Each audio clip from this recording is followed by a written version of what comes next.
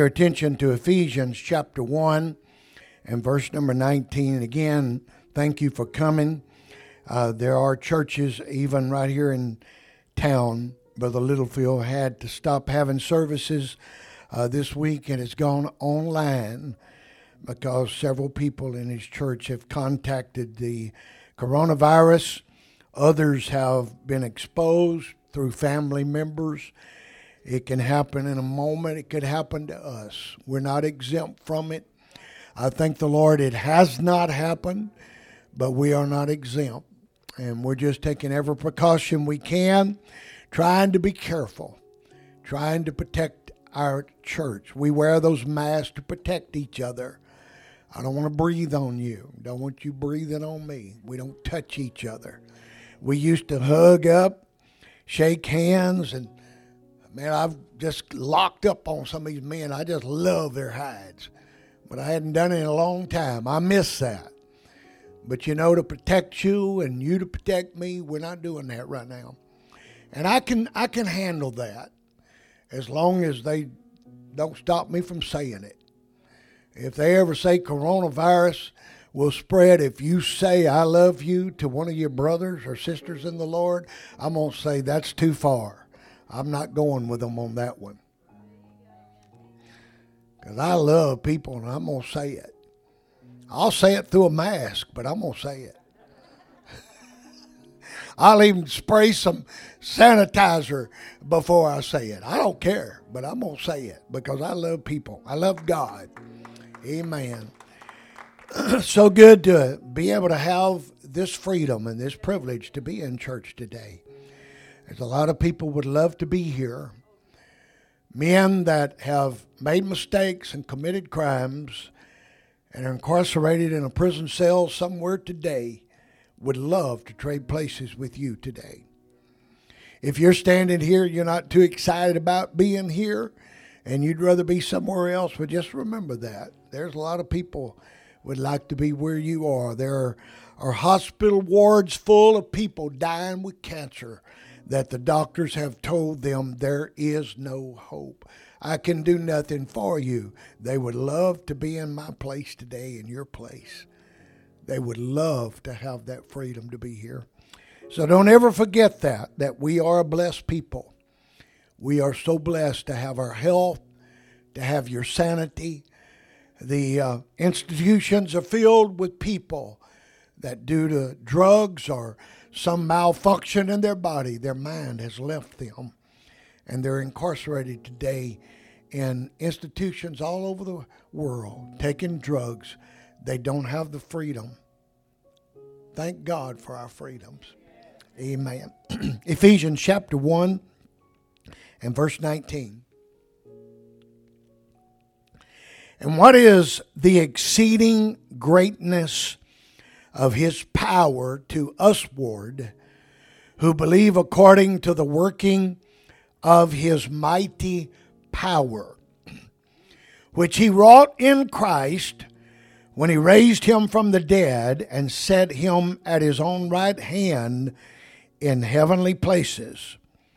For above all principality and power and might and dominion, and every name that is named, not only in this world, but also in that which is to come, and hath put all things under his feet, and gave him to be the head over all things to the church, which is the body, the fullness of him that filleth all in all. Ephesians chapter 3 and verse 20. Now unto him that is able to do exceeding abundantly above all that we ask or think, according to the power that worketh in us. I want to talk to you on this subject today, connected to God's mighty power. Everybody say that with me. Connected to God's mighty power. Amen. How many of you have a phone charger with you right now? Does anybody have one in your purse? You got one right there? You got it with you where I can see it? You bring it to me. Bring it to me. See, now this guy's thinking ahead of time. He's thinking ahead of time because he likes to use his phone so much that he's thinking, I don't want to run out. Brother Gandy may preach a little longer than I want him to preach. And so I've got this phone charger to charge up my phone. How many of the rest of you got a phone charger? Come on, B. I'm not going to trick you. You got one? But you got one with you. You got one with you, Sister Cindy. That's smart thinking. We don't want our secretary to run out of phone service. We may have to get her to check our bank statements. And all right, Brother Gary's got one. Few of you got one. Well, it's good to have this. It's good. But you know what? It does you no good. It does not charge one thing without it being plugged in. You can say, oh boy, I got the power with me today. I do. I have some power. This will charge your iPhone or iPad probably. But if I don't plug it in, it doesn't do anything. Now you can talk about having the power of God. You can talk about how wonderful God is and how powerful He is. But if you're not plugged into Him, He's not as powerful as He wants to be in our lives. Amen. You can come back and get your phone, and if I had $100 bill, I'd give it to you. And the reason I said that, because I know I don't have one on me. Everybody say, God bless the word. You can be seated.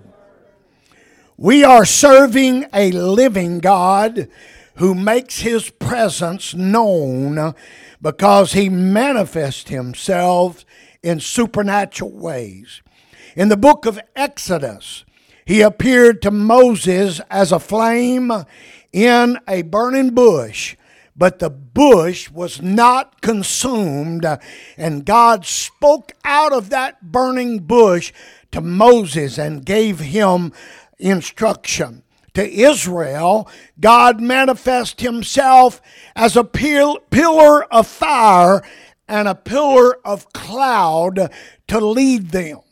I know some people have made the statement, I've actually heard somebody say, if I had seen that pillar of fire and that pillar of cloud and that rock that was leading the children of Israel, or if I would have crossed over the Red Sea on dry land as the water was held back by the wind of God, I would believe God and I would never doubt Him again. And you know, we say that and we think we really mean that, but time has a way of eroding our faith and our trust in God. He was the rock that followed the children of Israel. I don't understand that. I've heard guys preach about that rock, and there's literally a rolling, bouncing stone that went ahead of the children of Israel and led them in the wilderness. I cannot verify that. I was not there. It did say, the Bible does say that a rock, they followed that rock in the wilderness. So whatever happened there, God led Israel in a supernatural way. He manifested Himself in a cloud of glory that filled the tabernacle when it was completed. There were many times that He would come down on top of the mountain as a cloud, and the children of Israel could not see Him. But Moses would go into the presence of God, and he would speak to Moses and the children of Israel. Acts 2:17 tells us that God is a sign and a wonder God. It says, I shall show wonders in heaven above and signs in the earth beneath, blood and fire and vapor of smoke. Acts 5:12, and by the hands of the apostles were many signs and wonders wrought among the people. It is God's choice to use us to manifest His power in this world. We are born of the Spirit and filled with the Holy Ghost, filled with His Spirit and led by His Spirit, taught by His Spirit, and thank God we are kept by the power and Spirit of Almighty God. There are only two essential powers in the earth, and that is the power of God and the power of the devil. There's good and evil. There's light and darkness. There's love and hate. Both are supernatural in respect. Both have kingdoms. And you are either in God's kingdom or you are in Satan's kingdom. There is no in between and there is no middle ground. You can't be halfway in the church and halfway in the world. Honey, you got to be in this thing with your whole heart, soul, mind, and strength. You can't halfway live for God. Either you're living for God or you're not living for God.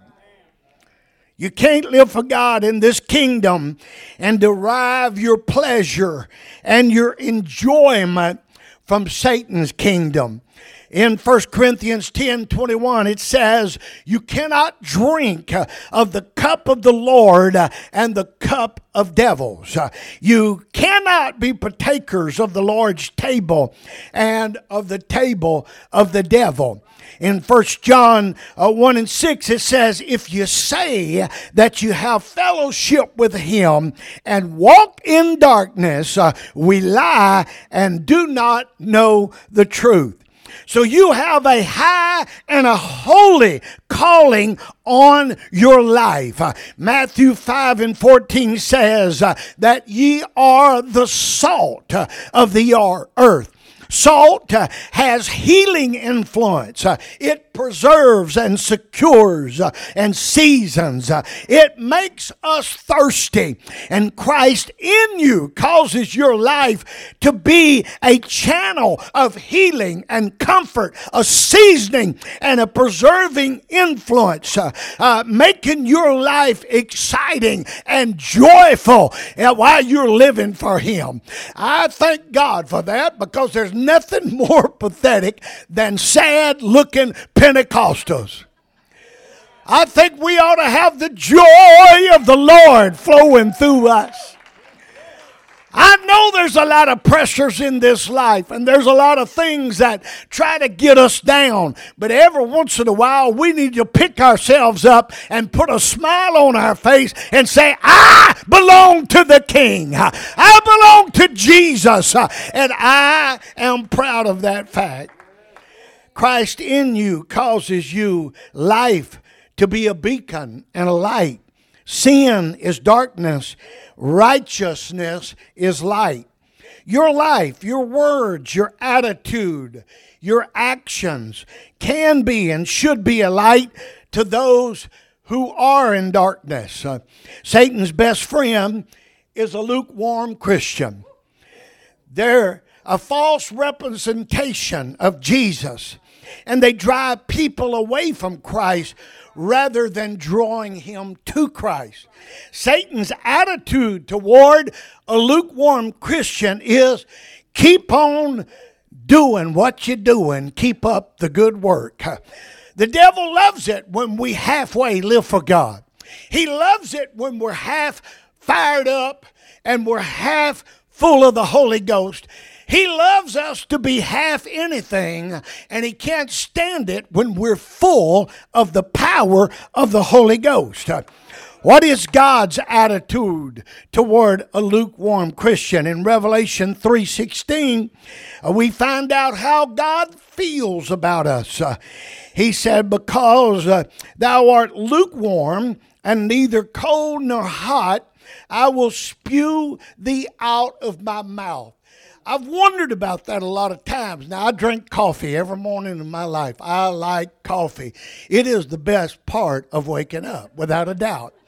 I like 2 cups of coffee, and I don't like conversation with my coffee when I'm waking up. My wife knows that. After about 25, 30 years, I finally revealed that to her, and we have such a wonderful time in the morning, me drinking my coffee and being quiet, and her drinking hers and being quiet.